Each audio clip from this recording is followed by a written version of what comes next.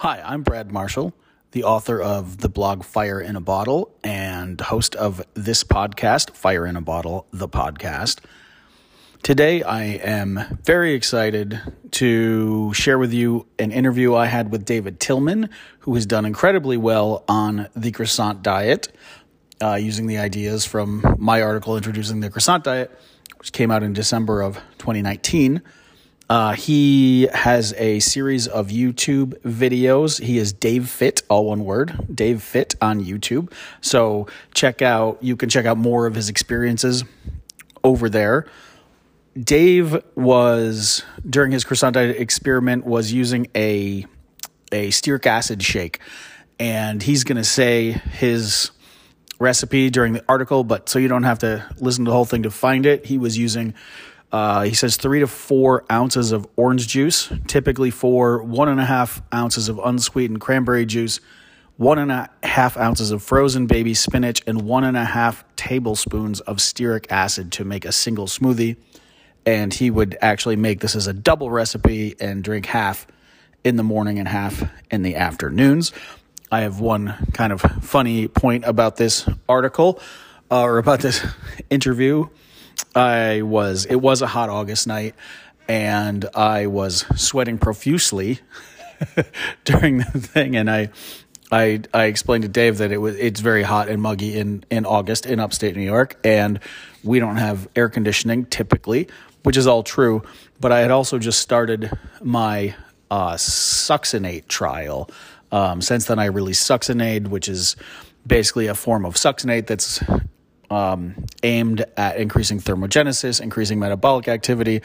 And so I did interrupt Dave and said, because we could see each other, and I literally had a rag that I was using to mop the sweat off my face as we talked.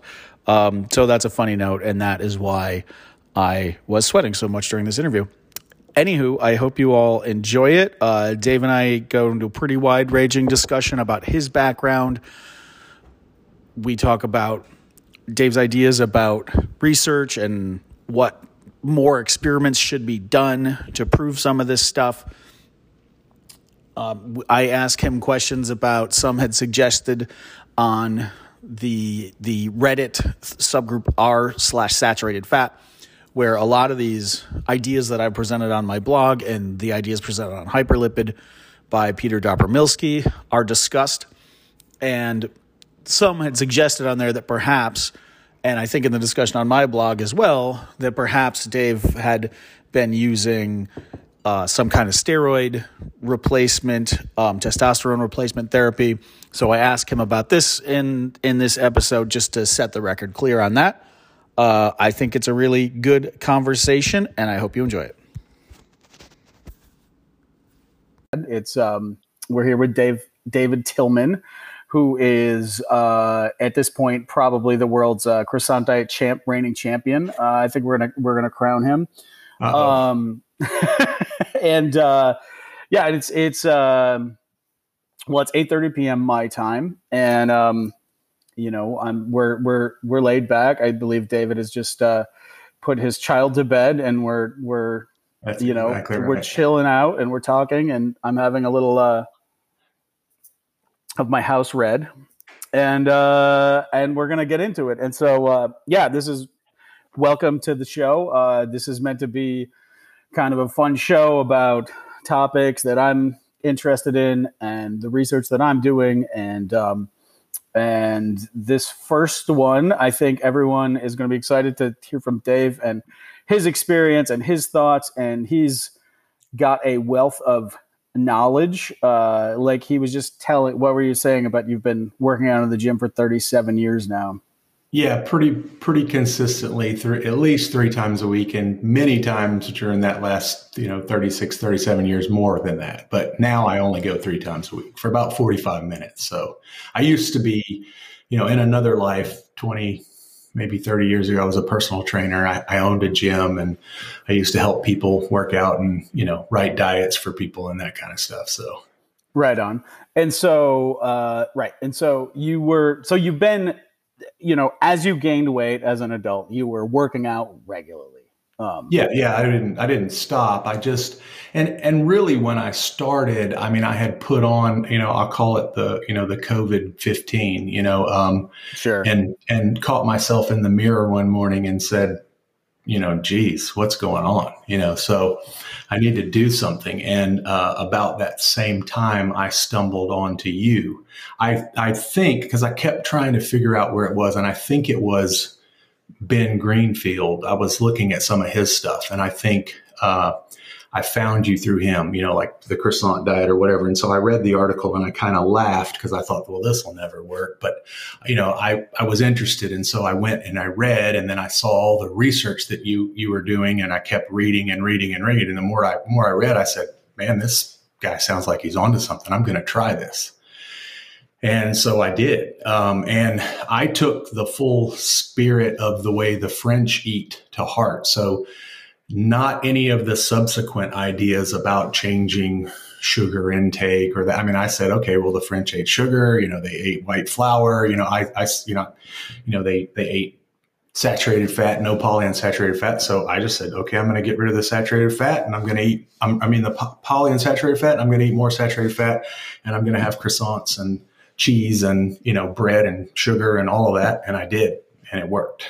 Yeah. So, I mean, I got, it's funny. I got so many anecdotes after I published the croissant diet of people who said, I went to France and I wasn't really trying, and we ate croissants in the morning, and, we went about our day, and I got back and I lost 10 pounds, and I wasn't trying to, and I didn't expect it. And like, super surprising, but that's what happened. Right. And,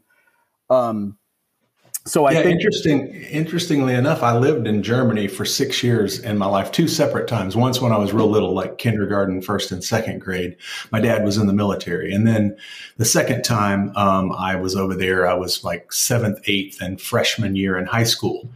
And then I went back over the summer between my junior and senior year. And one of the things that I remember that just even the Germans doing was, they put butter on their sandwiches. They didn't, like here they use mayonnaise or whatever. They put butter on sandwiches, and butter, big slabs of butter on, brochen or hard, actually it's not hard. It's just hard on the outside, real soft on the inside, but German bread. And it was, fantastic. But yeah, I mean, yeah. And it harkens back to, I remember in my 20s, I was working in Berkeley, and we did a work trip to the U.S. Virgin Islands, and I remember there was a lot of Europeans vacationing there, and I was, at the time I was doing Atkins, right, which was the thing at the time. Sure. And no one called it. Been there, done that. Yeah, no one called it keto yet, right? Right. And right. And I just remember seeing all of these Europeans, and there was like a buffet, right, for meals that everyone ate at this resort that people were staying at. And I just remember all of the Europeans were all super lean, and they were walking up to the salad bar and just filling their plates with like baguettes and bread. It was just so much bread. And I watched them eat this bread. And at the same time, I'm on the Atkins diet, and I'm looking at them and going like, something doesn't quite add up here, and that was like, I remember that as just being the specific moment of being like, something's not right, and I don't know what it is. Right. I don't know what's wrong. I don't understand what the issue is right now, but it was so it wasn't until obviously significantly later that I'd had that sort of eureka moment of like, oh, I get it. Well, it was, the broad term fat, and the broad term carbs. And it's like, I always say, well, which kind are you talking about? Because there's all different kinds. That's what I say now anyway. But used to, it was just like, if you wanted to do keto, like the traditional keto now, the high fat keto, people are doing nut butters, and they're doing, and they're getting a bunch of polyunsaturated, they're bacon. I mean, bacon is the staple of the high fat because it's just awesome, right? Absolutely. Absolutely. So I'm doing, fried chicken and bacon and, and this kind of stuff when I was doing keto, not knowing anything about the fat source. It's just like, hey, it's a high fat diet. It doesn't really matter mono, poly, just whatever, saturated, just throw it in there, get the grams up, right? Right. And then you get mixed results and you don't know why. You're shrugging your shoulders, and maybe somebody else is doing it. Well, I'm doing keto and I'm doing great. And maybe they just aren't eating all the bacon that I was or whatever, Right, sure. And then you've realized that some of the bacon out there is probably 35% polyunsaturated fat, which is higher than canola oil. Yeah, right. And right. of course, that's all about what you feed the pigs and all that. And I don't need to get on that high horse right now, but sure. Anyway, so yeah, so what was your okay? So all right, so now what were you eating, sort of like before you started the croissant diet? That's what I'm curious about. Like, well, I mean, so let me back up. So 2019, almost the whole year, or maybe a portion of 18 and into 19. But yeah, for and you can go back as far as you want, because I'm just curious about. Well, I mean, I've done a lot. So like back years ago when I competed in a little bitty local amateur bodybuilding show, and I was a personal trainer back then, so it was good for business, for the guy training the people to go enter a local competition.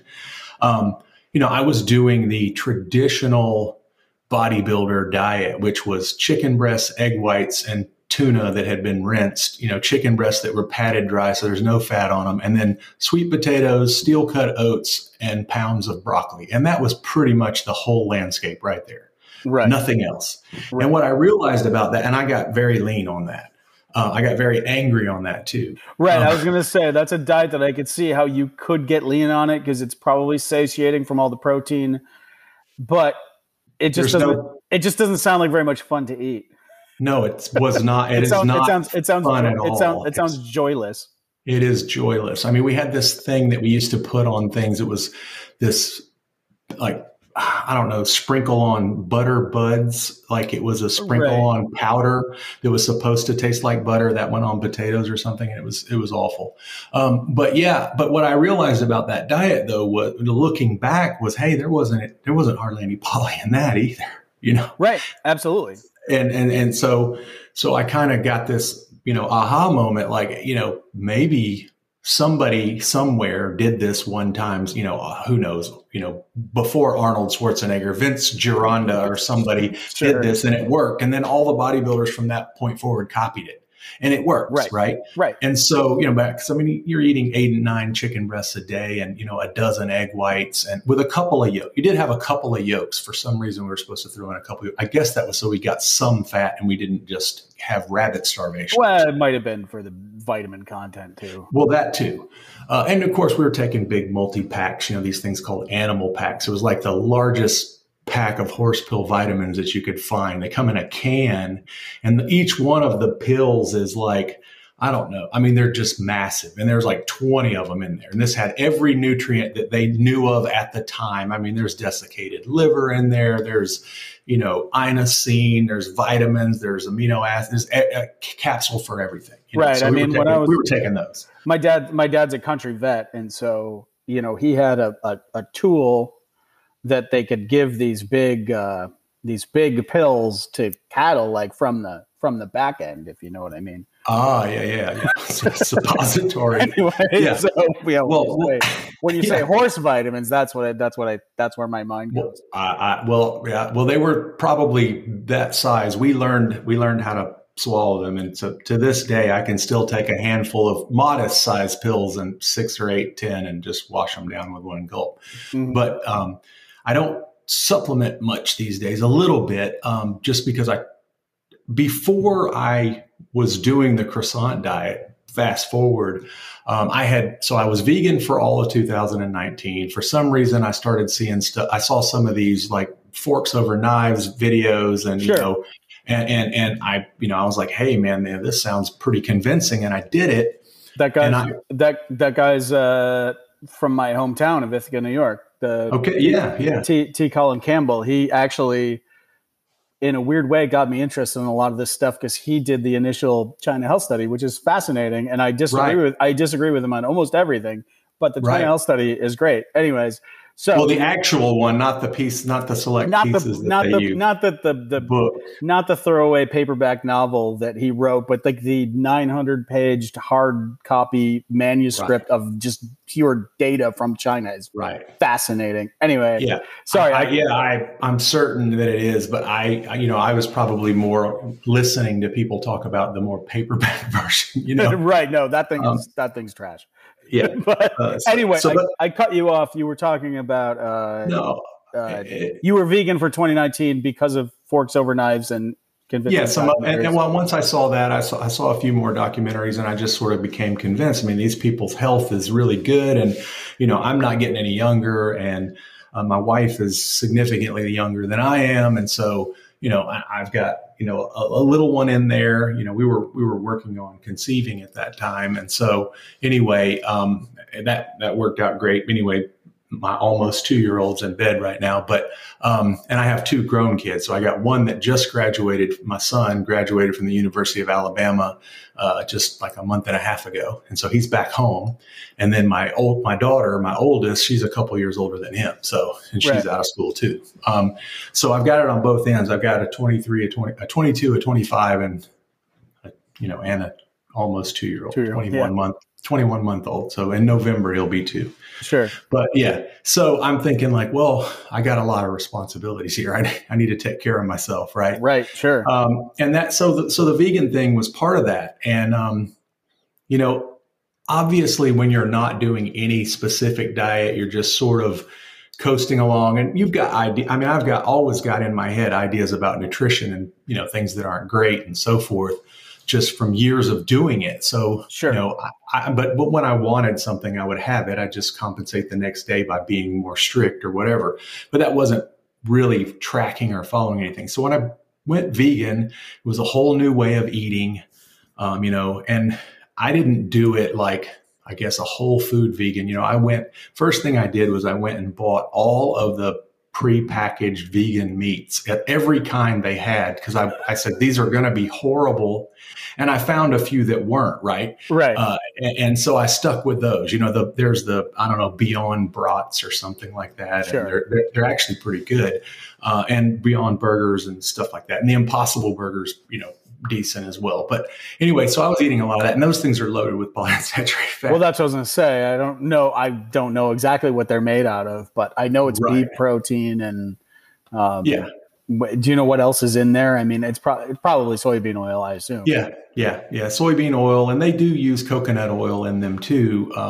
So I mean, not necessarily all bad, but bad enough. I mean, they got to make them taste good. They've got plenty of fat, and and I don't think sodium is bad. I try to get close to 4,000 milligrams of sodium a day. So sure.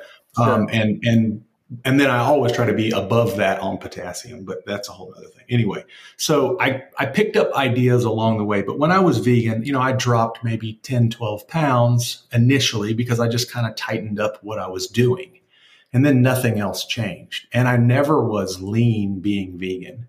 And I had quite a bit of, gastrointestinal, bloating and stuff that happened. It wasn't all the time, but it happened often enough. I mean, at least a couple of days a week. And so I never was trying to figure out, hey, which particular food, because the whole premise behind it was just eat anything you want as long as it doesn't have animal stuff in it, you're fine. So I wasn't tracking, micros or macros or anything. Sure.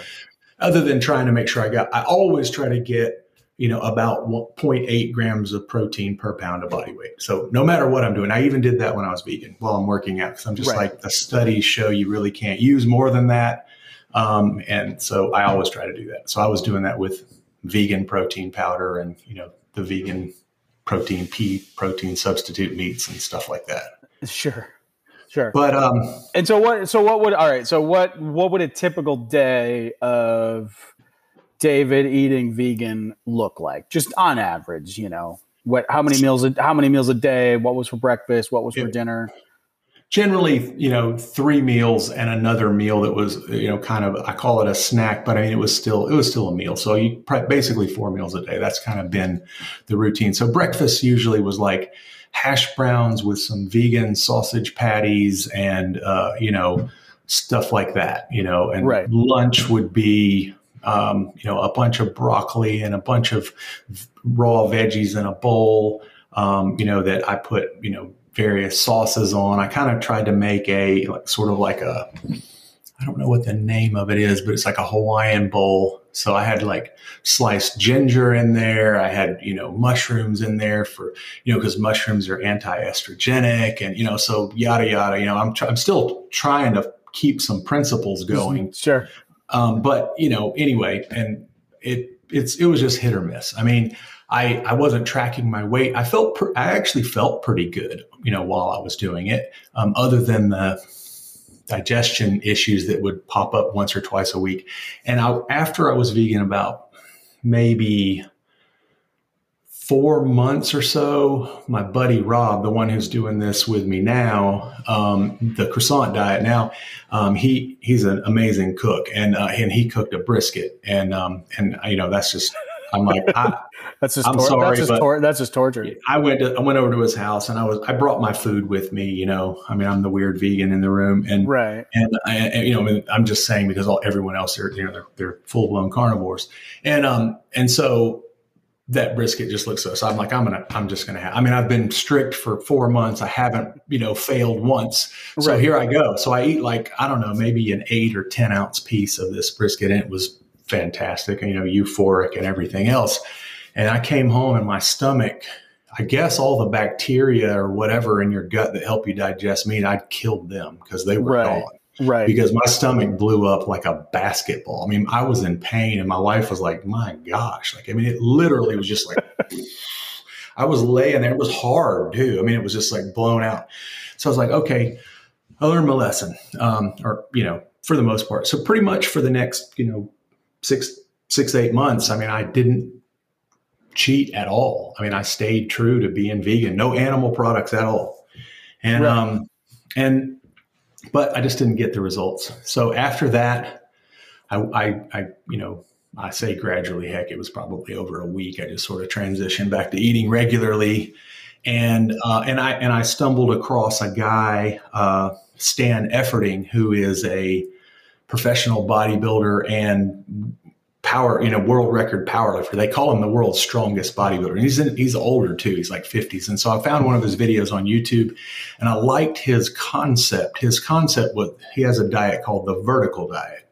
And so the base of the diet is all these nutrient dense foods, red meat for B vitamins. And, it's got a few things that are not necessarily that great, but they sound great. A couple of Brazil nuts for selenium, a little bit of cranberry juice for iodine, a couple of 4-ounce servings of orange juice to stimulate the liver, extra salt, a couple of eggs every day. And so when you plug all this stuff in, you find out that, hey, I'm kind of maxing out on my nutrients here. Right. When you put it into like your app, right? It's you're hitting 100% on everything because you added these. Yeah. Super foods, right? Right. Yeah. Super nutrient dense foods. So when I started the croissant diet, I wanted to keep that. So I said, I'm going to do that with the croissant diet. So I got a hard time, I don't know, in some of the forums or whatever, or YouTube, maybe in the beginning, I don't really care, but about my nightly Häagen-Dazs, it was actually 3 nights a week when I was losing. It's every night now. I eat a pint of Häagen-Dazs every night. But the thing is that at the end of the day, when I would look at, I don't know how you say it, chronometer. Yeah, I think it's chronometer, but chronometer. Okay, I actually don't know either. Maybe it's chronometer. I don't know why you would say that. That's just what I think of it as. So I look at chronometer, and I'm short a little bit on calcium. I'm short a little bit on magnesium. I'm short a little bit on potassium, and I put my pint of Häagen-Dazs in, and voila, I'm at 100%. So Häagen-Dazs is pretty nutrient dense. Right. It's got quite a bit in it. So it rounded out my day. And then later on, people kept asking me, because I also was eating a carrot every day, because this was a Stan Efferding thing. And people kept asking me, like, are you following Ray Peat? And I'm like, I've heard that name. I mean, like way back in the past. So I start digging into Ray Peat, and I'm like, oh, well, this is probably where Stan got half of this, or part of this stuff. Stan picked things up from various places. Right.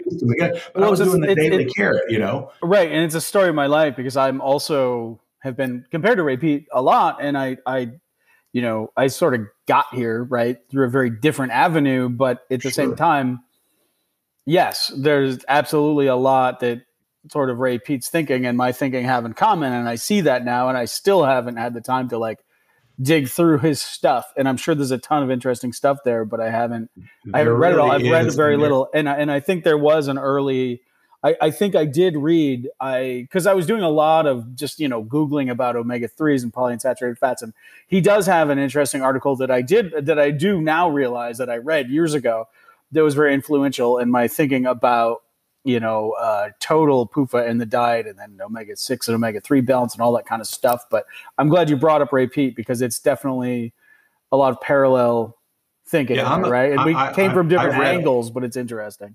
Yeah, it is. And I've read, probably 2/3 of what he's published on his site. I haven't bought any of his books. I mean, they're more, I guess, women specific, endocrinology issues. So I was like, I don't know. That's not necessarily a particular interest of mine. Although they say there's great gems in those books, but I have, since then, stumbled on to some other people. I got turned on to Chris Masterjohn. Mm-hmm. So I have changed some of my values for my nutrients based on his research. Like, I think biotin, he was like, get your, micrograms based on your body weight, or was it grams of protein per day? I can't remember, but whatever it was. Sure. I actually signed up for his masterclass and nice. and read all, am going through all of the articles and stuff, watched a bunch of his videos, very informative. And I mean, as far as somebody who knows their stuff about, micronutrients, that I've found, I mean, he seems to be king. And even interesting, I found a video of his that was talking about polyunsaturated fat. The title of the video was, "Is polyunsaturated fat toxic?" And he wouldn't say that it was, but he did. I mean, He basically said, well, I think you need about 2 grams of it from all sources, including omega-3s a day. And you do need it. But then after that, but it's so little. It's an amount that you couldn't possibly not get if you're eating actual food. Even if all you eat is white flour, you'll still end up getting 2 grams of PUFA, which is like, there's almost none in there, but there's enough that if that's all you eat, you'll get it. Right. And that was the thing, was, the aha moment. And then, Ray, I was initially, because I was doing the fish oil capsules, and I started reading Ray's stuff, and he was like, yeah, it's worse than the other because it oxidizes. It has more double bonds, so it oxidizes oxidizes faster and at lower temperatures. So, pretty much if you buy it in a capsule, it's likely already, oxidized. And of course, he goes into, like, none of this stuff I knew when I started doing I didn't do the deep dive on PUFA. I just followed what I read on your site and I incorporated it my way. Right. Sure. But I tried to stay true to the spirit of the original, eating like the French, so to speak, with the foods that I had access to. Sure. No, it's fantastic. So, okay. So let's back up to that. So, okay. So you're vegan for about a year. Right. And that, okay. So then COVID comes, but now you're eating what you say is, quote, normal, which is. Yeah. I mean, I'm probably not following anything particularly. I'm kind of doing, I'm eating my grams of protein like I always do. And I'm sort of, doing a little bit of stand efforting, but I have no thought process about polyunsaturated fat at this point, Right. So if there was a glazed donut out there, and it would not make me go over my calories for the day, and it wouldn't mess up my macros, I'd have it, or bacon or whatever. Sure.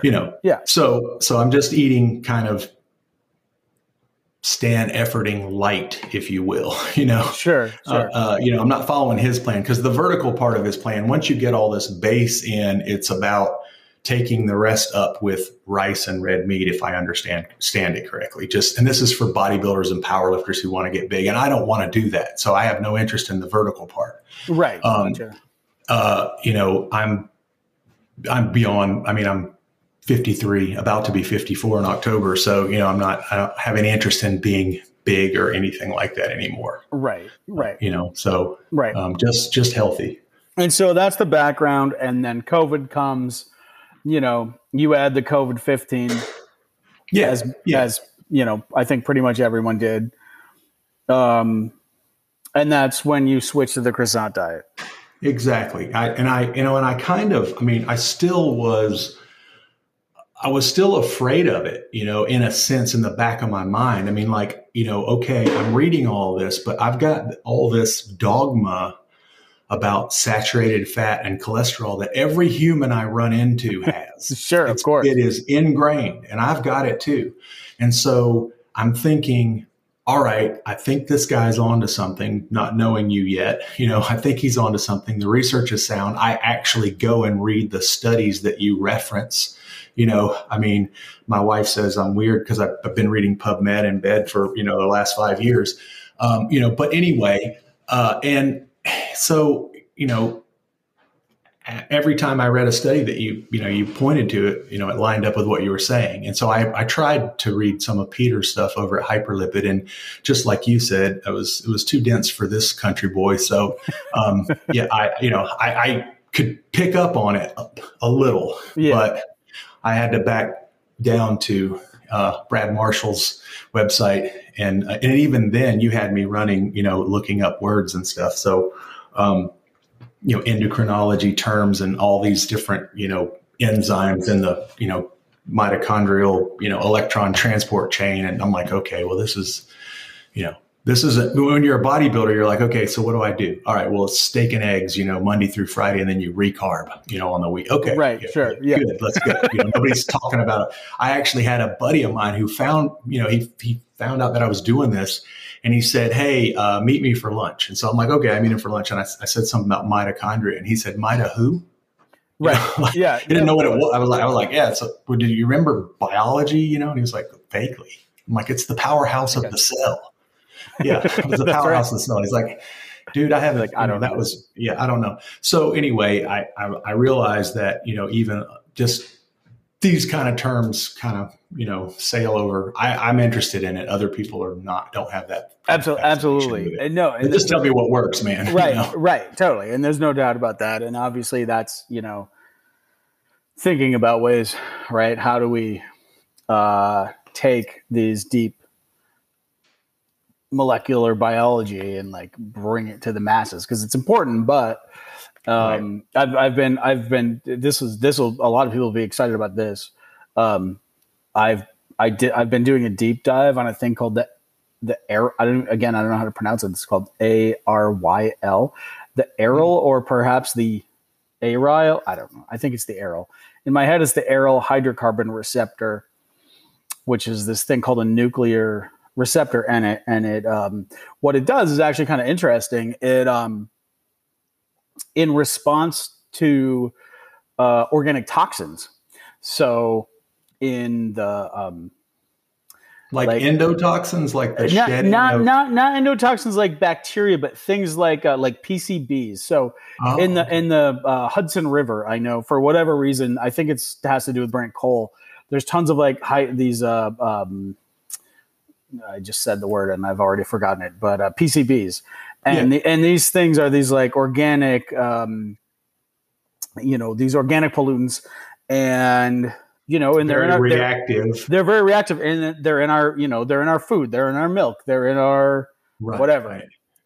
All kinds of things that we consume, we breathe, we eat, and they trigger this thing called the aryl hydrocarbon receptor, and that thing will, when activated, increase the sort of lipogenic genes, the same things that make us fat, and increases the SCD1 and a lot of other things I talk about in the blog. And so it's very interesting because, as we go further into this idea of lipogenesis being a thing, and these genes all being turned on make you fat, and one of the things that turns those genes on is polyunsaturated fat, but also, these organic pollutants that we know make people fat. And then, there's these other things that there's these other nuclear receptors, and they talk to the bugs in your gut, and they also are triggering these same nuclear receptors, and they're all kind of like fighting it out with each other to turn on these like fat making genes or not, right? And it's crazy, and I'm trying to figure it out, but it's like, you know, biology is insane. It's literally insane. And so you look at that and you're just like, well, I don't know, but anyway, so that's like, you know, future stuff that I've been thinking about and reading all these papers. But speaking of really esoteric things that nobody's really going to get, and then we have to figure out, right, how do we understand that and then package it in a way that people can understand, right? Yeah. But anyway, so I disrupted your story again. So let's go to, so now you're in the early days of trying the croissant diet. Right. It's a secret. I haven't told anyone, and I am religiously. You're like, I found an insane person on the internet, but I'm actually going to try it because who knows? Right. You know, you might as well have been Butter Bob. If you've heard of this I've heard of Butter Bob. Yeah. Yeah. So, and apparently somebody said I look like him. So I've never seen him. But anyway, a cross between him and Paul Rivera, and I don't know who that is either. But whatever. So, I don't know. It was a comment on YouTube. But so I have to apologize. I'm like sweating profusely because it is literally 100% humidity and like 90 degrees right now in New York, and I don't have air conditioning, but okay. Sorry. Oh, wow. With that out of the way, go ahead. Sure. That's like one of those things where you probably don't need it that often, like back down where I live. Oh, right. Yeah. Yeah. Right. So, exactly. Well, we're 100% humidity and 90 something here too, but we have AC. You have air conditioning. Yeah. Yeah. So I started it, and I'm like, okay, well, I'm going to, do what little I can. So, while my wife was pregnant, she had a glucose monitor. And so I'm like, hey, you got any of those strips left, whatever. So I'm going to, check my blood sugar after I, eat a pint of Haagen-Dazs or whatever. Sure. I got a blood pressure cuff. So, I'm checking my blood pressure. And meanwhile, I'm doing this, I'm dropping weight. And the blood pressure, which wasn't high, but it was, I would call it borderline. I mean, I have a top number of 130 some days, bottom number, 82 or, 84 or whatever. And I noticed that, I get down to, I don't know, after about a month, I mean, I've dropped like 12, 14 pounds at this point. 6 weeks in, I'm like 18 pounds down, and blood pressure, top numbers like 116, 117, bottom numbers in the 70s. And then now it's like the bottom numbers is like, mid 60s to bottom 70s, and the top numbers like, 112, 114. This is great. I don't check it every day now just because I'm like, it's great, So my blood pressure got better, and my blood glucose response after eating Haagen-Dazs 2 hours later was, like 105, something, insignificant from everything that I read. And I have a coworker that I sit next to who she is diabetic. And I asked her, I said, hey, what does ice cream do to you? She says, well, it'll she wears a continuous monitoring thing. So she said, yeah, it'll spike me quick. So check your blood sugar like 30 minutes after you. So I checked 30 minutes after, and I came back. I told her, like, it was 118. She was like, you're fine. You got nothing wrong with your insulin. Yeah, totally. So I was like, okay. So I would periodically check those things, and those things were good. But meanwhile, my digestion got great. Like, I call it quiet or silent digestion. Like, my stomach doesn't make any noise at all. Like, when this, all this PUFA's gone, it's like I don't have all this growling and gurgling and whales talking to each other stuff happening. And so, I thought, well, this is great. So digestion's good. And then I noticed like I don't do cardio. I mean, I probably should, but I don't. Actually, I don't know if I should, but whatever. I don't.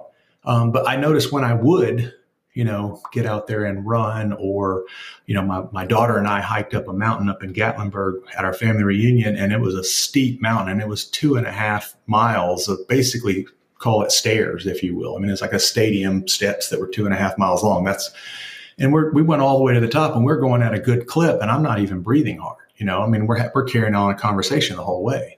And I thought, if I would have been doing this last year, I'd have had to stop 2 or 3 times and put my hand on my knee and catch my breath. So I'm like, this is wild. Like My endurance is improved. My strength in the gym is good. I've lost some strength because I lost 45 pounds. I mean, there is some leverage in fat. I don't care what anybody says. Plus, according to my scale, I've probably lost 14 pounds of muscle or something like that as part of that 45. Because I was in a deficit. I purposely was in a 10% deficit, but I stayed in the exact same deficit the whole time. Like I never changed it. And when I was competing in bodybuilding, you'd be in a deficit and you'd lose for a while, and then you'd stop losing, and then you'd take it down another notch, and you'd lose, and you'd stop and you'd take it down again. And so this stair stepping down thing that we used to do, you'd get down. I mean, we used to joke that and say that, we were on female fitness competitor calories by the time we were getting ready to step on stage. We're down, eating 1,600 calories a day. Right. And we started off up here at 3,000 or something and worked our way down to there. Well, when you come off of that, everybody blows up and, gains weight really fast. It's because we crashed our thyroid function. Right. And your body as a whole system of things it puts into play when if you starve yourself, that as soon as you start eating again, it's like, oh boy, we need to store fat, right? Like that's the signal that you're sending your body when you reduce calories that way, right? Like exactly. that makes perfect sense biologically, right? Like if you're in a starvation situation, your body's like, okay, the next time we hit calories, we're storing it, right? We're not burning it. Yeah. No, right? and it's weird also, because it was also I wanted to say on your comment on your previous thing, you were saying that you switch over and you start eating all of the saturated fat, and your blood pressure drops and your blood glucose drops. And then people call the idea that the French don't have heart attacks a paradox, right? Because they're eating all this saturated fat. And you're like, oh, well, actually, that's not how it works. No, exactly. Well, I mean, and since that time, I mean, I've gotten all into cholesterol, HDL and LDL and total and all of this stuff. And, the things that I've learned is like, well, LDL is like pretty much irrelevant unless you find out how much of it's oxidized, and you got these different size particles, and this is the one that matters. And it's like, well, if I'm not eating PUFA, which is what oxidizes the LDL, like for transport or whatever, then chances are if my LDL number is a little bit high, it's like, I remember, I mean, I listened to, crazy enough, I listened to a Ray Peat interview where somebody called in and they said something about, they told what their cholesterol was and said their doctor wanted them to do something. And he said, yeah, they said, well, what do you think? And he said, well, and they were asking him about a ratio. And he said, yeah, I'd like to see your HDL a lot lower than it is. And I'd like to see your LDL higher. And they were like, you mean HDL higher and LDL lower? He said, no, the other way around. Right. And then he said, HDL is like, it's kind of like white blood cells. If you go into the doctor and you have elevated white blood cells, the doctor says, uh-oh, we got a problem. Something's wrong in your body. Right. Well, you want to make your HDL go up, drink alcohol. Right. Or eat a super oxidizable oil like an omega-3, right. And your HDL will rise. And it's like, this is a response. It's like, so they said this thing is good. Well, white blood cells are good for us, right? Okay. Yeah, they are. They're good for us. But we don't want to have a high level because it means something bad's happening. Right. Well, they're responding to the injury.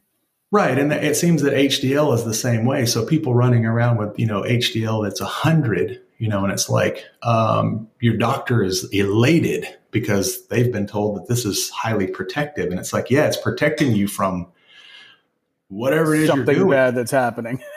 Yeah. Yeah. Right.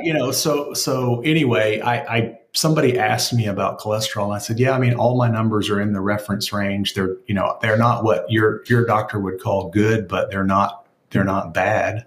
I think my total was like 168. My triglycerides were pretty low. And my LDL was around 100 and my HDL was around like 42 or something like that.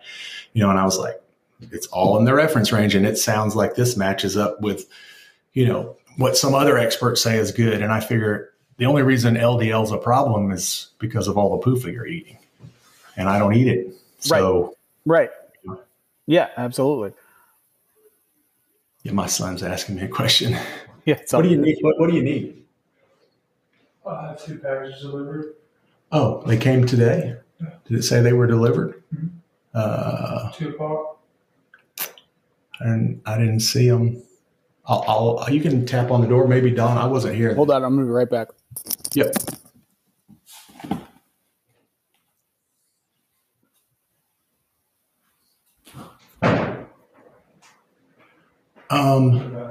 Is there hey? Well, I still am actually.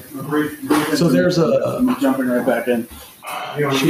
She may have grabbed it off the porch and put it in the back of her car. There was a flat box in the back. Did you get some crumbs or something? Okay, I'll be quiet. What a box like this big be maybe be it? You can look in the back of her car. All right, and we're back. All right, so no, this is great, and so you start with a commercial diet. And let's just be clear what we're talking about. So that means you've eliminated all sources of PUFA. Correct. Right, and that probably includes vegetable oils, obviously. No vegetable oils. Also nuts, I assume. No nuts. No nuts. Commercial bacon. Anything else that you eliminated specifically? Did you eat egg yolks or? I did. That one's kind of a borderline one. Yeah. So I was trying to keep my total grams of polyunsaturated fat per day under 10. That was my goal. And most days I was a 6 or 7.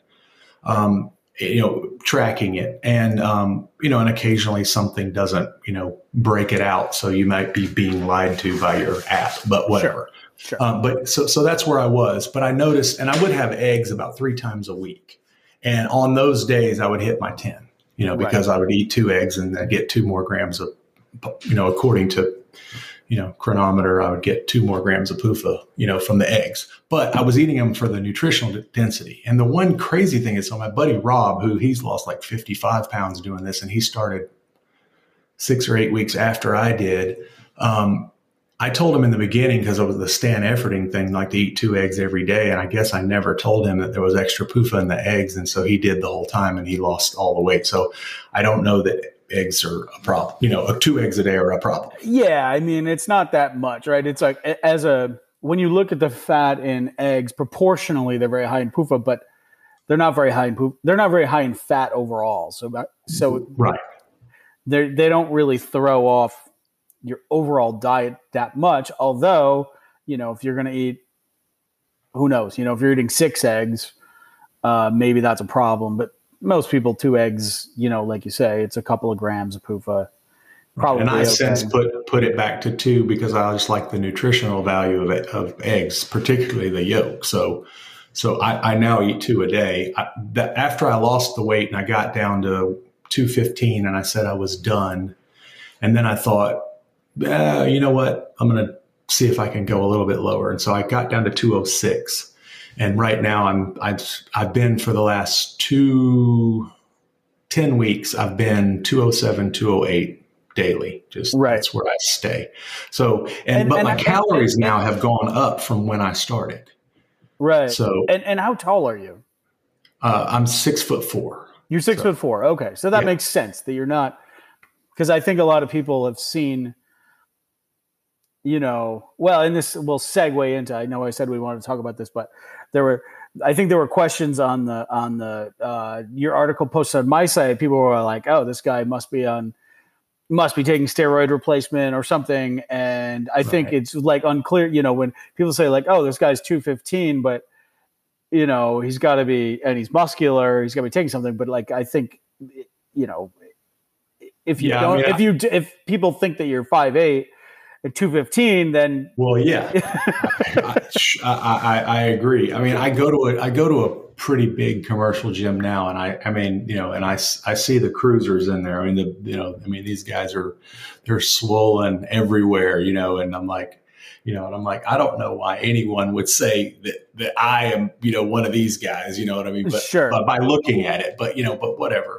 People don't know, and they don't go to gyms. Yeah, sure. But yeah, I mean, I do know what it looks like when somebody is, but I also know plenty of guys, I mean, my age that are on, testosterone replacement therapy and they don't look good. I mean, you know, I mean, my father's on testosterone replacement therapy, and he's, you know, in his nearly 80, right? But anyways, maybe he feels better, you know. I don't know. Well, right, and you got tested, and you said, So, a couple years ago, I mean, I was considering it because I'm like, okay, I'm in my 50s now. I got some buddies that are, you know, acquaintances, whatever, that are doing this.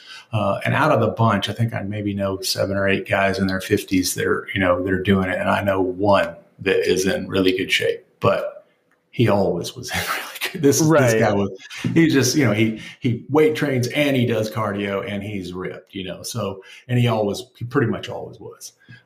You know, when he was a younger guy, he was a male stripper, you know, I mean, so, you know, like, it's just got that guy's got that going. But, so I was like, okay, you know, I'll check it out. So I went and I got tested and they were like, you know, the guy was really knowledgeable and he was like, yeah, if I was your age and I had your level, I wouldn't touch it. Right. And I was like, good enough for me. Like, sounds great. So, yeah, totally. Exactly. So, I mean, my level wasn't anything insane. I mean, I was just under 600. It was like 580 something. I don't remember. It's a couple of years back. I probably got the test somewhere. But, you know, I was like, okay, that's decent. You know, I mean, it's not, you know, outrageous, but I've never taken the test. So I don't, the number 580, I don't know if that's high or low, but sounds like you're fine. I think it's middle of the range. I think if you're below 300, you qualify, and the range goes up to 900. And I think if you were 900, you'd probably have antlers and a tail or something. Right. So, sure. Yeah. You know, I mean, you know, so whatever. So, yeah, you know, he said, you know, hey, this is really, for a guy your age, he said, you're doing great. Right. Totally. You don't have any, and he asked all the, you know, prerequisite male questions, and, you know, it's like, right. You know, you're fine. So, yeah. Okay. That's cool. And so, all right, so you do the diet. You, like you say, you get rid of your PUFA. You focus on eating saturated fat. What were your macro ratios, or what are your macro ratios, and how many calories are you eating now? Okay, so for the loss over the 8-month period, there were my ratio is 25% protein. Calories from protein, 25% from carbs, and 50% from fat. Okay. And that usually worked out. And I always try to make sure saturated was higher than mono. Sure. And, yes. That's important. So I definitely wanted to make sure that I was above. And I would say it was wound up probably being about a 60-40 saturated to mono. Right. Roughly. So before I started, you know, I said, okay, I know from the past, from doing, you know, keto, from doing, you know, a diet called the Zone diet and other things, I kind of have an idea about how many calories I need to eat to maintain my weight. Right. You know, so I knew it was, you know, a little bit north of 3,000. And so I started eating 3,400 and I was gaining a little bit of weight. So I dropped it down to 3,200 and I maintained it for a week, and I didn't, you know, the needle didn't budge. You know, I mean, I basically stayed the same, half a pound increments up and down, which is just normal from carbohydrate, water balance, whatever. Sure. You know, Yeah. So at the end of the week, I'm in the same weight that I was when I started. And I said, okay, 3,200 is, you know, that's maintenance. That's how I determined it. Nothing more scientific than that. So I said, okay, I want to cut 10%. So I basically said, you know, I'm going to eat, for lack of a better term, I came up with 2850, just rounded it off. Right. And then, you know, I didn't do that right away. I calculated it and I figured it out. But then I immediately went on travel for work. So I went up to Cape Cod and I was up there for like 2 weeks. And I had just started doing it. So I had started eating croissants and butter and, you know, stuff like that. And cheese. And, you know, I was buying these Laughing Cow cheeses, the little triangles. And I was buying, you know, Lindt chocolate and stuff like that. And so I went to, you know, like a Trader Joe's or something in the little town, Hyannis, I think it was, Massachusetts. And went to Trader Joe's and bought, a bunch of croissants and a bunch of cheese and a bunch of butter and stuff and took it back to the hotel room and roast beef and stuff. And I just started making sandwiches and eating that every day. And then I would, stop off and get a pint of Haagen-Dazs and eat that in the room. And there at the beginning, yeah, and so the crazy thing about this hotel, this is kind of at the height of COVID, right? So I had to get a swab test before I left because the state of Massachusetts required that you had one within 72 hours of arrival. So I went and I got the test done, and it was going to take like 2 days to get the results. And so, I'm like, okay, can I board my flight? I don't know. I haven't got I finally got the results back. I'm good. I don't have it, whatever. I get there and I'm carrying this piece of paper around that, says that I'm clean or whatever. And nobody at the airport asked me for it. And, nowhere else that I went did I ever get asked. Right. And so, but anyway, so I went and bought all this food and I'm, the hotel I'm staying in, it's empty. There's no one traveling there. So apparently Hyannis is like a little port town and it's very seasonal. Right. So, that it's a ghost town. I mean, and all the places, the restaurants and most everything's closing early closed, and are closed for the season. Right. So we didn't have a lot of food options, me and the guy I travel with. But the hotel that I'm staying in, the basement of the hotel used to be a Gold's Gym. Well, the Gold's Gym, and it was like from the 80s. I mean, it had like the purple like seat covers on everything and the white painted equipment. I remember this gym because I worked out in the gym just like it in like the late 80s, early 90s. And they had every piece of equipment known to man. And it was in the basement of this hotel. And the hotel acquired it because it went out of business. Right. So I'm in got a whole Gold's Gym, for like I don't remember how long we were there, 2 weeks, 3 weeks, whatever, to me and the guy I'm traveling with, like we got the whole place to ourselves, Right.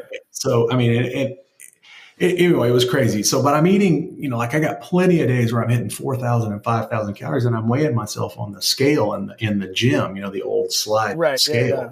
And I'm still dropping weight, I have a theory about why that happens now, but because I've seen it with so many people, I've helped this initial burst, right? I've seen so many people who just drop 12 pounds in 3 weeks and 15 pounds in 3 weeks. Like I have probably, it happens about 50% of the people who try it. Right. Yeah.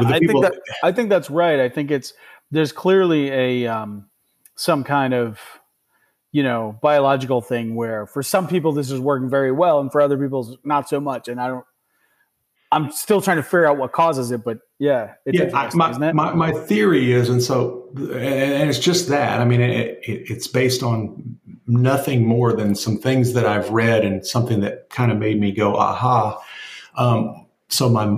Not too long ago, my mom came to visit from Texas. They couldn't come for the longest because of COVID and everything. So my mom and my stepdad came, and my mom said, hey, I want to try the croissant diet. Now, my mom is hypothyroid, and she's been taking thyroid for years. She doesn't have any thyroid function. And, and she's been eating, basically starvation calories forever, mm-hmm. She's on, like she says, she can eat 1,300 calories a day. And if she eats more than that, she gains weight. Right. And my mom's smart. She's a smart lady. She knows. She knows. So, right. And so she said, so what do I need to do? And I'm like, well, let's ease into this, but, let's put in, and we put in like a tablespoon of butter and 2 tablespoons of heavy cream into the diet and eliminated the PUFA. That was it. Right. That was all we did. So just a tiny little bump in saturated fat and got rid of the PUFA. And she lost, I think, like 11 pounds in 3 weeks. Wow. And I said, whenever she told me, well, first she lost like 6. And then she messaged me after a few days. She said, I lost 6, but for the last 3 days, I haven't lost any. And I was like, yeah, that happens to me all the time. Happens, I'd flatten out and then I'd start dropping again and flatten out and drop again. So I was like, just keep doing what you're doing.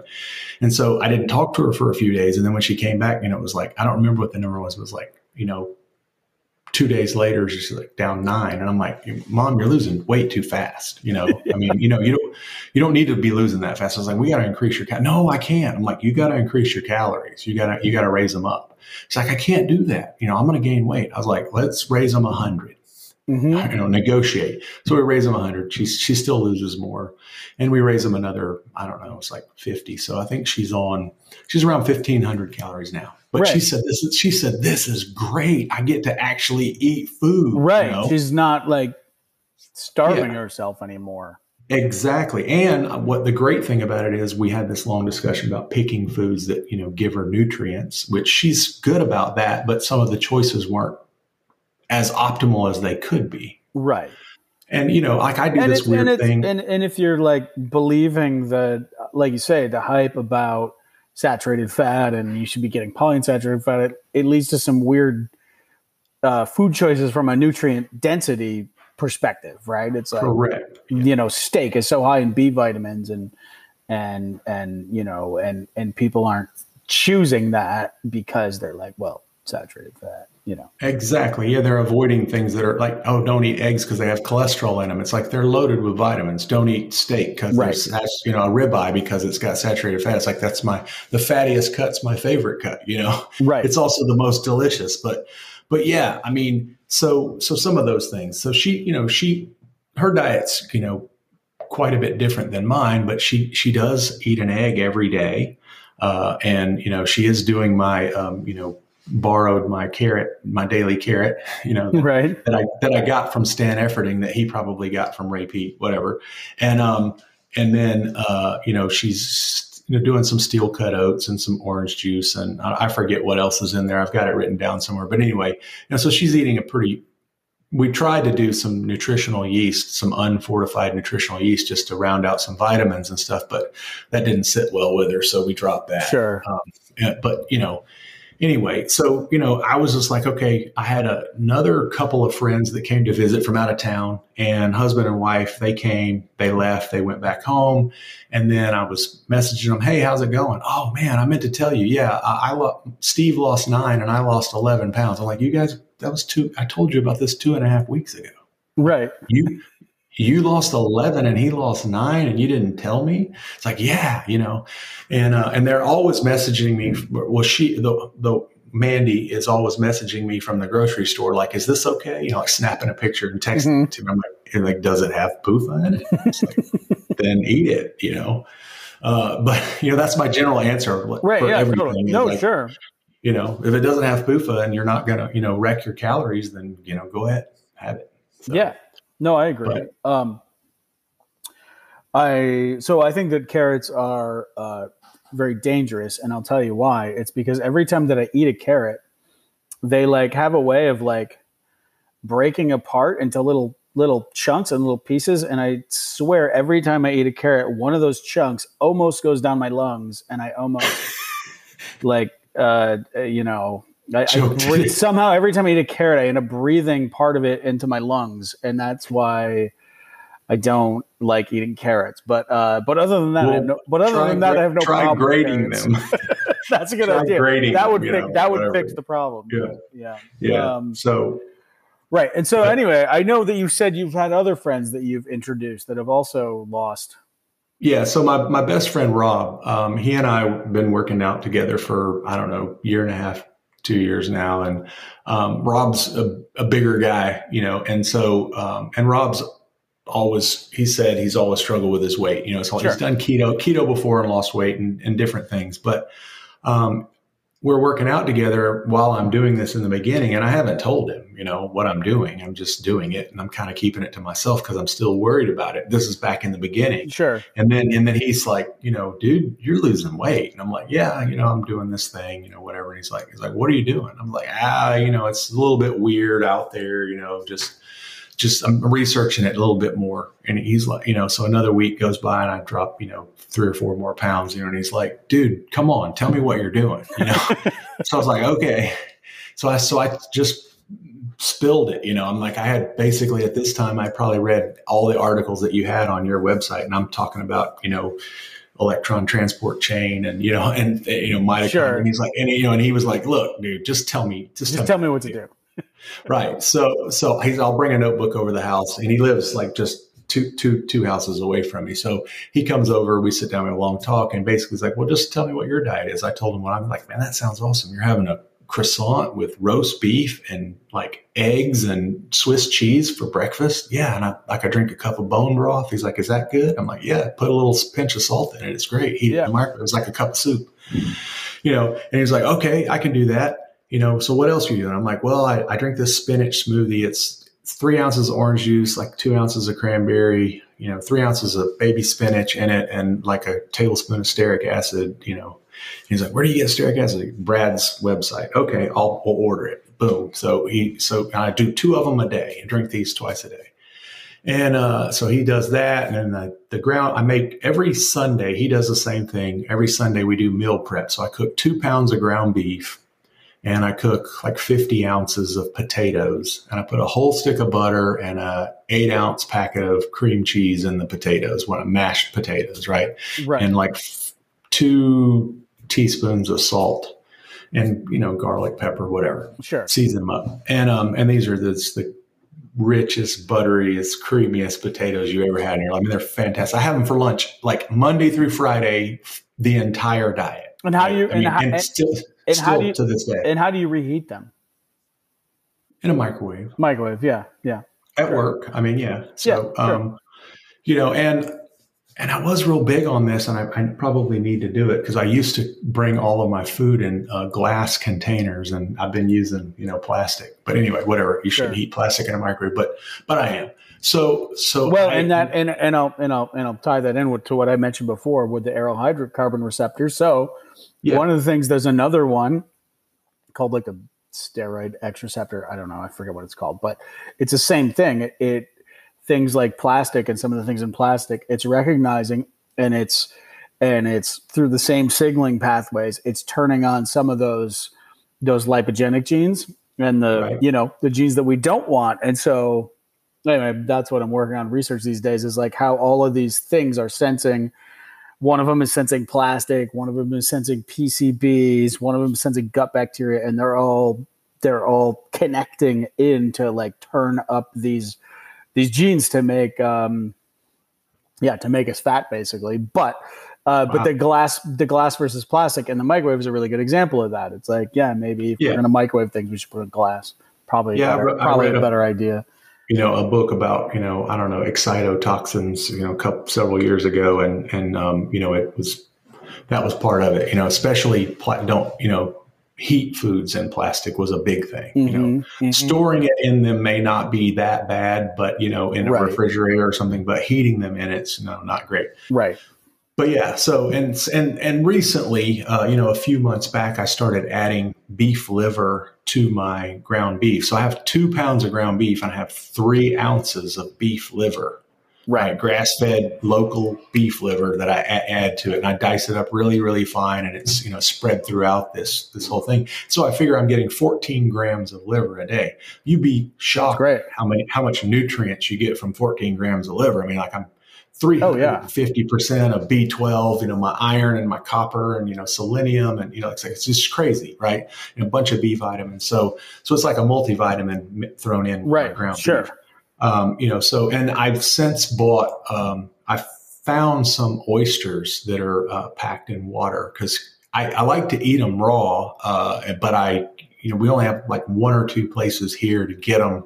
And then when it's pricey and it's just. Yeah, they're very expensive. They're great. I love them. I would eat them all day if they didn't cost Exactly. But, I finally found a brand. Well, actually somebody on YouTube told me about a brand. One of the people commented, I wish I knew her name, but anyway, she said, hey, have you tried this brand? And I immediately searched on my phone, and it popped up that, they had them here in town at Whole Foods. Right. Got in the car, drove over there and bought 2 cans of these oysters packed in water, because every one I ever found was packed in oil. It's packed in oil, and it's usually like sunflower oil or some. Exactly.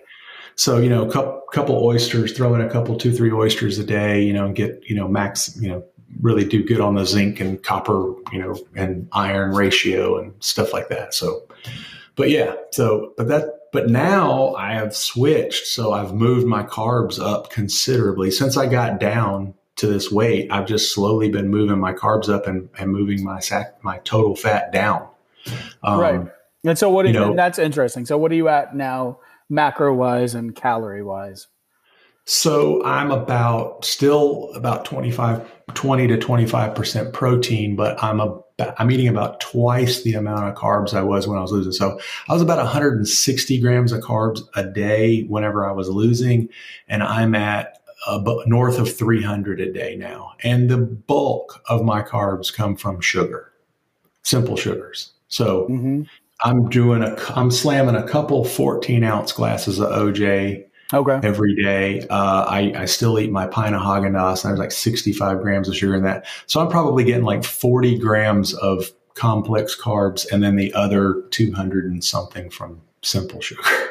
Okay. Lactose, fructose, not all table sugar, but whatever. Well, so this is interesting. And this again is kind of like, comes up in a lot of the research that I'm doing right now that I haven't written about yet. So, so Ray Peat, as you may or may not know, was also big on orange juice. Yeah. And it turns out that orange juice has a bunch of polyphenols, and one of those is something called hesperidin and naringin. I trip over some of these words, but but what I think, as near as I can tell, the way that those things work is by actually stimulating certain receptors in your gut that recognize bile acids. Because if you look at, so bile acids that we produce are very important at sort of regulating metabolism and energy flow and how they communicate with gut bacteria. That's how they, traditionally, I think bile acids are a communication portal between like gut bacteria and our metabolism. But something like orange juice has these compounds in it. If you look at them molecularly, they're very much like bile acids. Bile acids are made of these multiple hexagonal structures, just like the polyphenols are. They're these six-sided rings of carbon, and they're like the ones in plants are very similar to the ones. And it's been shown that the polyphenols in orange juice absolutely stimulate the bile receptors, and I think that plays a huge role in just energy usage. It's complicated why, and we could have many podcasts about that. But no, I think there's something to be said for orange juice because of the specific polyphenols in it, and the citrus polyphenols are really good. So that's interesting that a lot of your carbs are coming from OJ, because that's it's a big chunk now. I mean, and literally I am, trying to move away from, principally fat oxidation to, more of a glucose oxidize, that's what I'm trying to do, right? Transition over to that, because I think that in my mind, this was the perfect mechanism to rid my body of PUFA and in addition, a bunch of body fat. And now that I've done it, I don't know that I want to continue being a fat oxidizer. You know what I mean? I agree. And so when you look at the difference between lean and obese people, one of the main biological differences is that lean people are better at oxidizing starch and carbohydrates than obese people tend to be fat burners. Right. And lean people tend to be glucose burners. And I think that's interesting. I think when you look at the stages of obesity, losing the ability to burn carbohydrates is one of the first steps that happens in that path. And they kind of happen together, but it makes sense. I totally agree with you that getting better at burning glucose is, or just carbs in general is beneficial, to be sure. Yeah. Yeah. And I looked at some of your articles, like along the way where you had talked about, Indians, American Indians eating maple syrup, and, they were the only fat Indians that they ever found or whatever, like people that were, Right. Eating simple sugars, and they were, and I was reading it, and I'm, with interest, and it was awesome.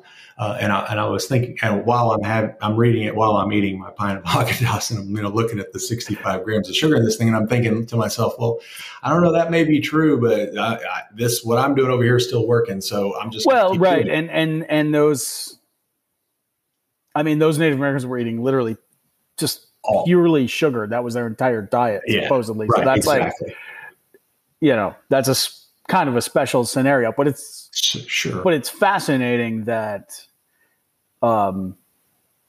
Native Americans in the 700s living a traditional lifestyle in the woods, right, could actually become obese. I think that's like very right. You're like, oh, well, that's a really interesting anecdote. Like, if there were fat Native Americans in the 1700s and they were just eating maple sugar, like I just find that to be a fascinating anecdote.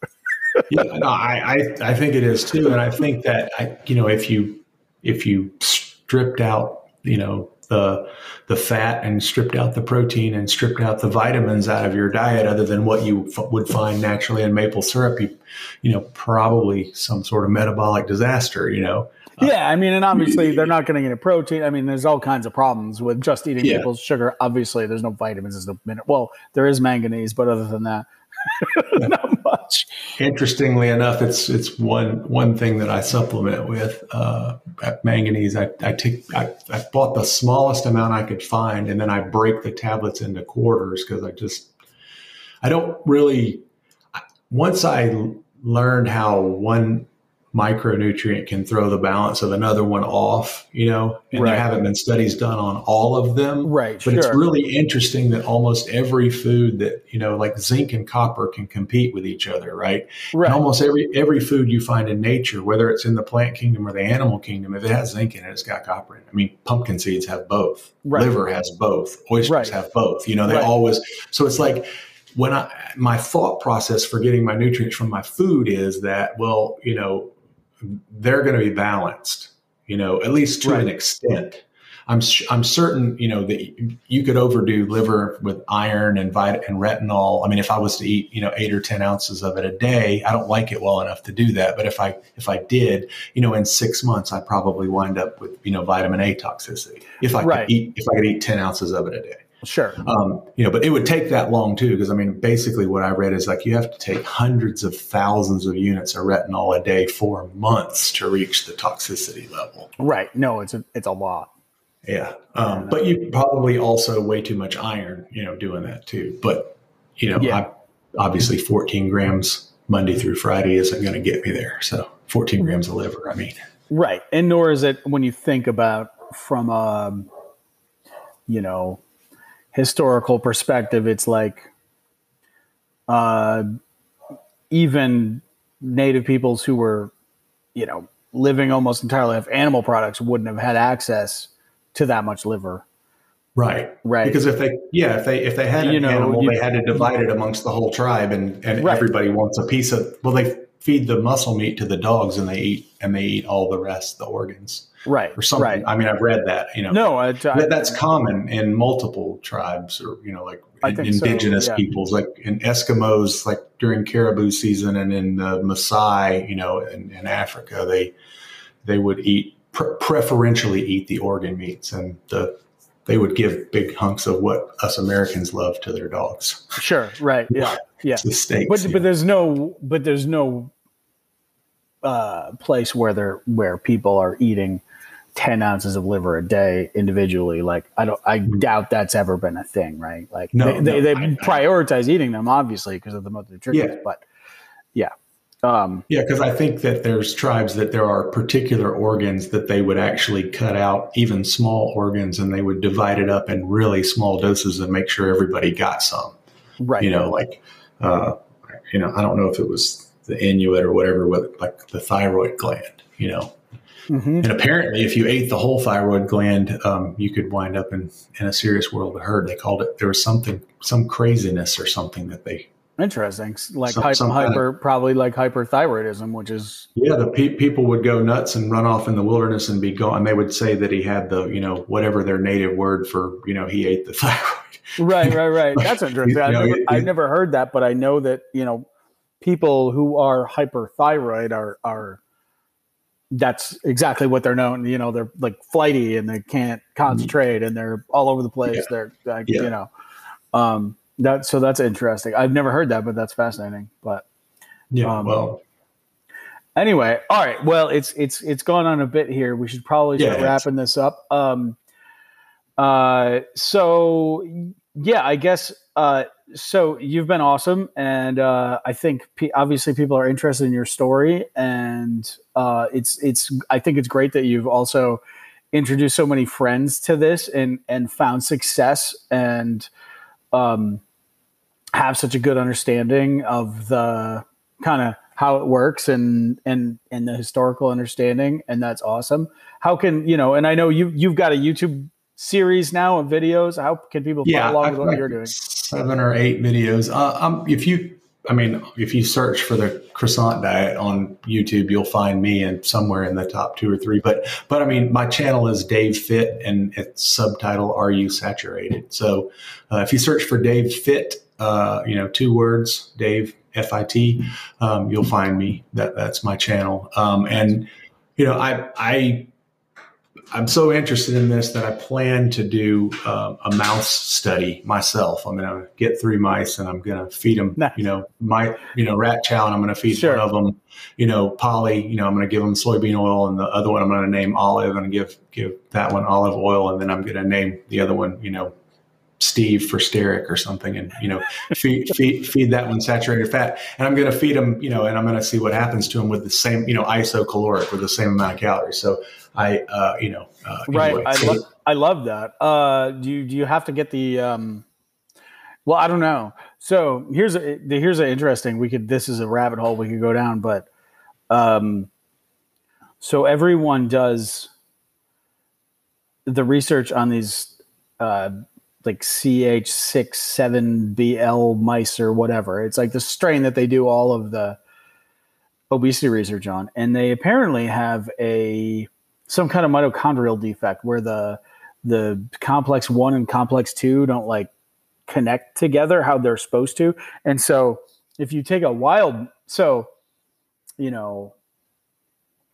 if you look at the basic understanding was I was going to go get 3 mice from the pet store. Right. So the problem is going to be knockout mice. So the problem is that if you just get 3 random mice, it's really hard to make mice fat. Like mice are really good at burning everything that you throw at them.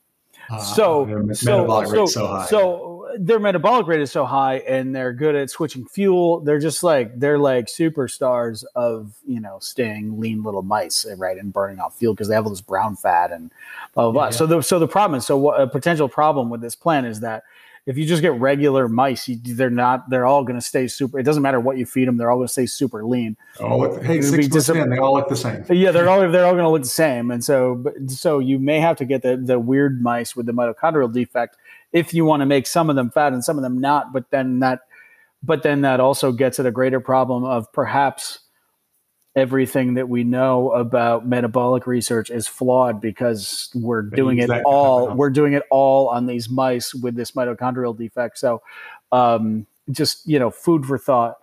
Yeah. Okay. Well, I'll have to research the type of mouse better, that's selected, and maybe I've got a couple people I can, message about it, and I'll run it by you if somebody comes up with a novel idea, and before I start, because we're building a new house right now, and so it's 2-3 months away from being finished. So I'm not going to start that until we move into the new place. Until you're in the new place. Yeah. I have a goal of making a pig research institution where I'm like taking different types of pigs and feeding them different diets and doing, exactly what you explained. But that's it's going to take a lot of money.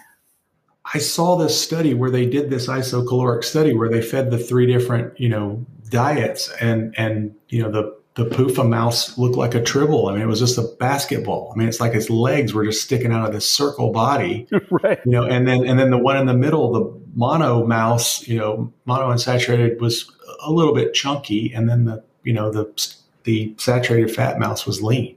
Right. You know, Yeah. And so I saw this study. Well, first of all, somebody talked about it in a YouTube video and they threw it up, you know, in their slide presentation and they named the study and I went and searched for it and I found the study. And then since then, I cannot find it again. I cannot find that. I've searched. I can't remember what the name was. I can't remember. And I can't find it. And every time I look, like I find results that are the opposite of that. Right. You know, exactly. Like the soybean mouse was leaner than and I'm like, okay, I'm like, first of all, you can't tell me that, you know, just stop. That's not true. I know it's not. Right. But, so that's the whole thing is, so there was this idea, knowledge and knowing, right. Knowledge is I read a study. Right. And I believe it. So this is the knowledge that I have. Knowing is I did the study, right? Right. Right. Sure. And like you said, and I'll publish the results, whatever they are. It doesn't matter to me. I mean, if it turns out to be the exact opposite, I'm like, well, I guess PUFA doesn't make mice fat, whatever. Oh yeah, sure. But like you said, maybe it needs to be a particular kind of mouse. So that's interesting. I'll be over here for 6 months feeding spending money on feeding these mice. Money and they all look time the same. feeding all those mice. You're like, they're all so lean. But that exactly. happens with regular mice. So, right. just a word of warning. But good deal. Awesome. Well, this has been great, and it's now. I don't know. It feels late. We started this at 8:30 p.m. my time, so I'm a morning person, but we're doing great. I think Okay, this was fantastic. It's been fun to have you on, and you are, you're the first show of my theoretical new podcast, which I think we're going to make happen. So, thank you for coming awesome. on. Well, I feel honored, and it's great to meet you, the guy that changed my life in a sense, because I started this crazy diet of yours and it worked so well that now I've got I don't know, something like 40 people that I'm helping with it, and it's amazing. So excellent. All right, well, I'm sure we'll have you on again, and I will talk to you soon. All right, thanks, Brad. Thanks, Enjoyed David. it. All right, Yep. bye-bye. All right, bye-bye.